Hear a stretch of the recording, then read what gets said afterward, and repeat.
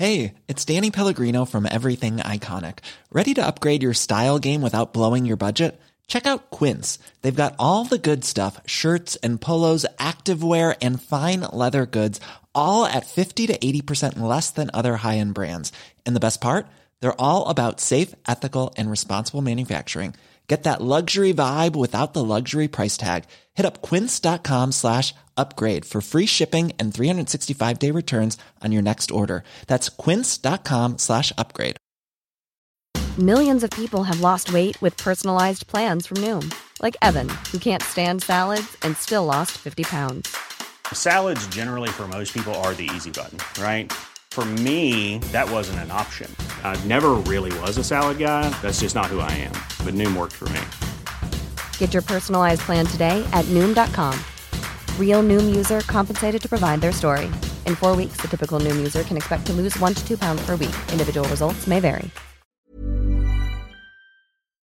A man came to see me today. Said someone was coming for us. I asked him who he was so afraid of. He repeated one name. Totenkopf. A-D-N. It's Headphones Neil!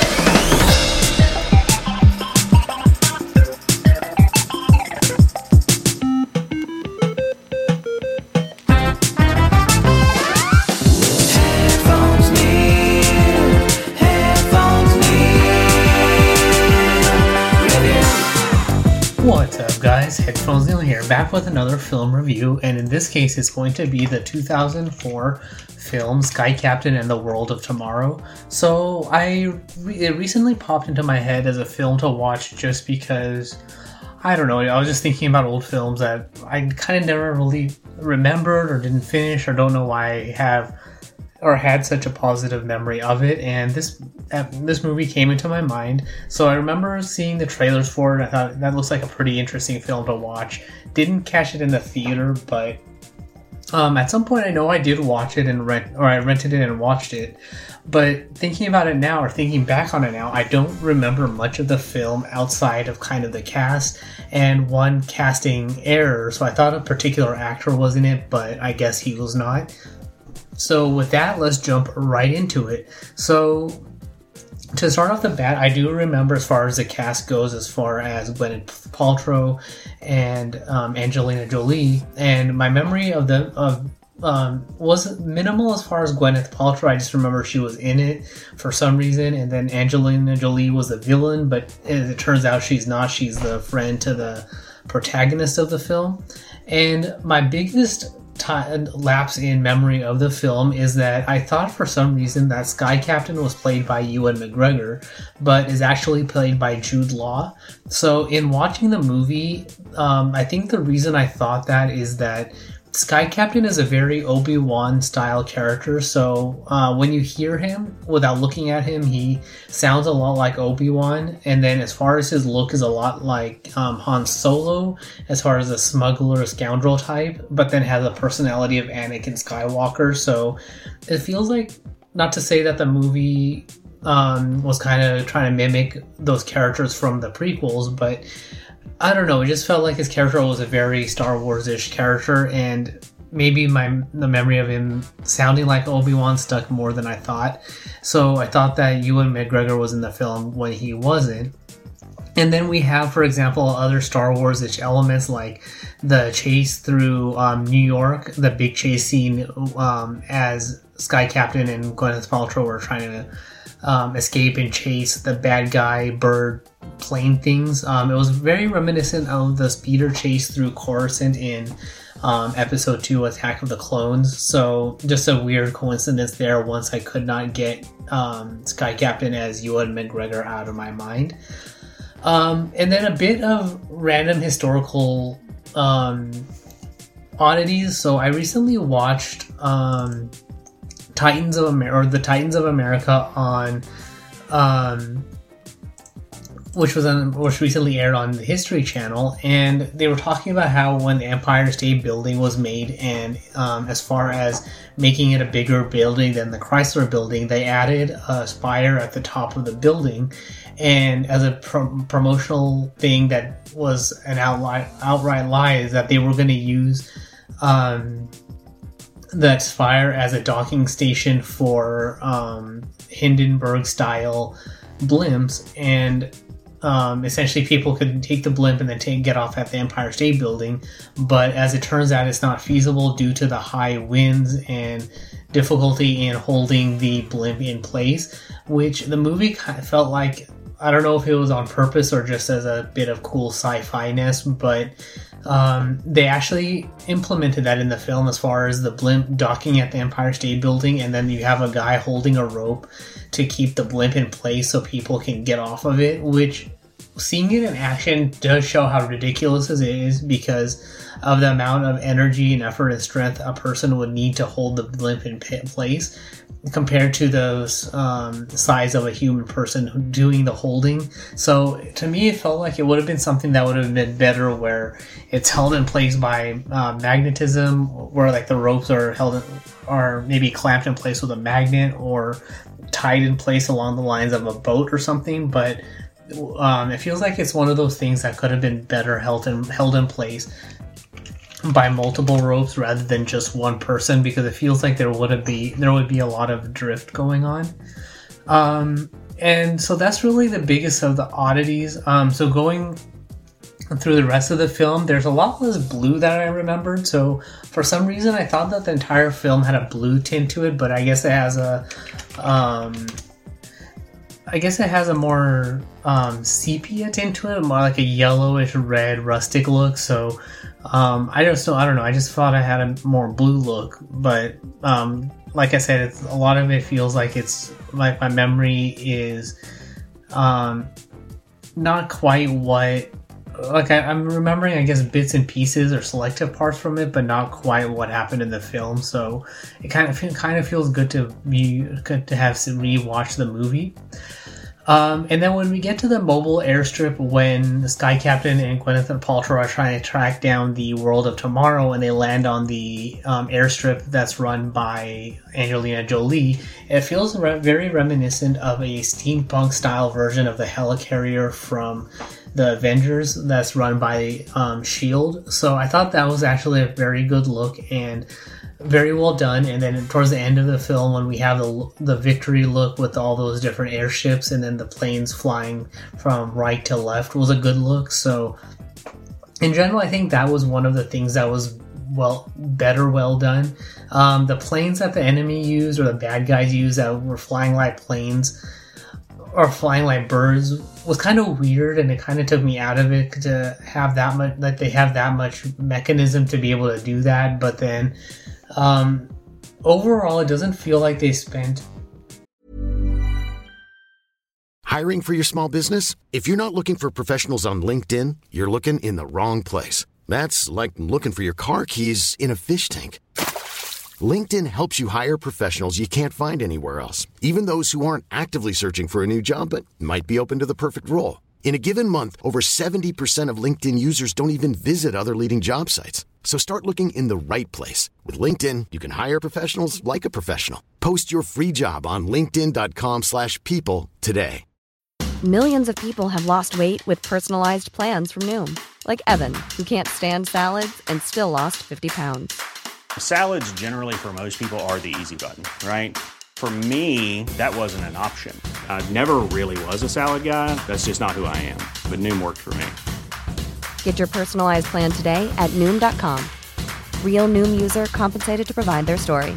In 4 weeks, the typical Noom user can expect to lose 1 to 2 pounds per week. Individual results may vary.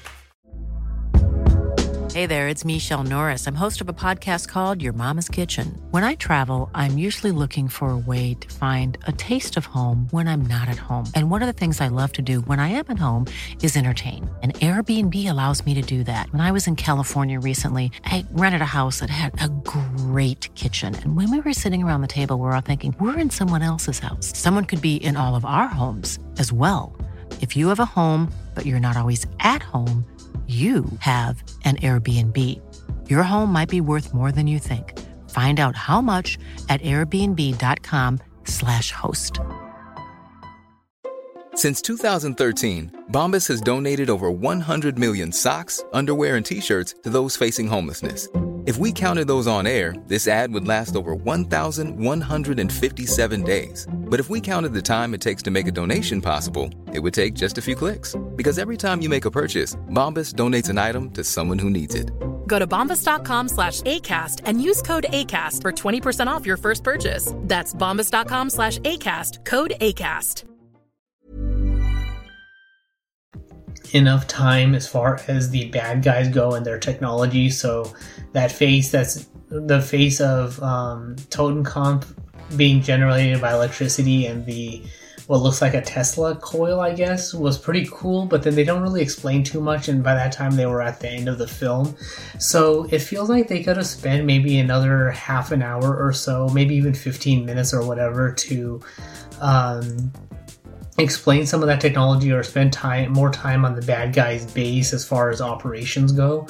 Kind of along the lines of G.I. Joe, which kind of at the end of the film, that's kind of the vibe I was getting. So it feels like those new G.I. Joe films kind of drew their inspiration from Sky Captain and the World of Tomorrow, I guess. But I kind of wanted to spend more time with the bad guys and their technology, or more time on their base to see kind of the background of how their technology works, so it feels less jarring. And especially with the final spaceship that they're using as the spaceship version of the Ark, that looked kind of like a Naboo space cruiser, which was kind of cool and futuristic looking, and it kind of works with the whole motif of the World of Tomorrow. But it all goes back to not having enough background on the bad guys and their technology to have that kind of baseline for what their technology is based on, or what's going on, or have that interspersed with the scientist as far as like filler information to kind of bring us up to speed with what's going on in Totenkopf's world with his technology and wanting to leave the planet. So that's kind of all there is for this particular review. If I was to give the film a grade, I'd probably give it a grade of probably about 85%. Overall, I thought it was pretty good. It was a good, fun time. Compared to Rotten Tomatoes, it looks like the critics gave it about a 70%, and the audience score is 46%. So as far as it goes for me, overall it was a good movie, but it was lacking on the evil side. It had a good retro look and feel for a movie from maybe the 20s and 30s. Think along the lines of my last review with The Rocketeer, where overall it had that very nice look and feel of the 20s and 30s and 40s, trying to project what the future was going to look like. But it doesn't really explain, or doesn't spend enough time explaining the bad guys and why we should care or fear the World of Tomorrow. So it feels like they introduced the scientists and the guys who escaped, but they didn't really hash out that part of the story. So if by the time you finish the film, it feels like something is missing, especially with things like the background with Sky Captain and Frankie, the character played by Angelina Jolie. So even if they had their mission in the beginning, like a prelude to to show what these scientists were doing with Totenkopf back in the day, and they couldn't find out because Gwyneth Paltrow's character sabotaged Sky Captain's plane, so they had to evacuate or something like that. And we have an overview of their lab with the technology and things like that, then that kind of would have filled it out a little bit better. Maybe add 5 to 15 minutes to the film, but at least it hashes out that story and makes it conclude a little bit better by the time we get to the end of the film. So, like I said, I give it a grade of about a B, right around 85%. Overall good for what they portrayed, but it just feels like there was story missing. So it's hard to really give it a higher grade and say that it's a good movie, just because when you feel like a story's missing, there's usually a good reason for it. So that's all there is for this particular review. So if you have any questions, comments, concerns, or anything like that, you can find me on Twitter at PatelN01. The website is headphonesneil.reviews for past episodes, subscription links, supporting the show, and all of that good stuff.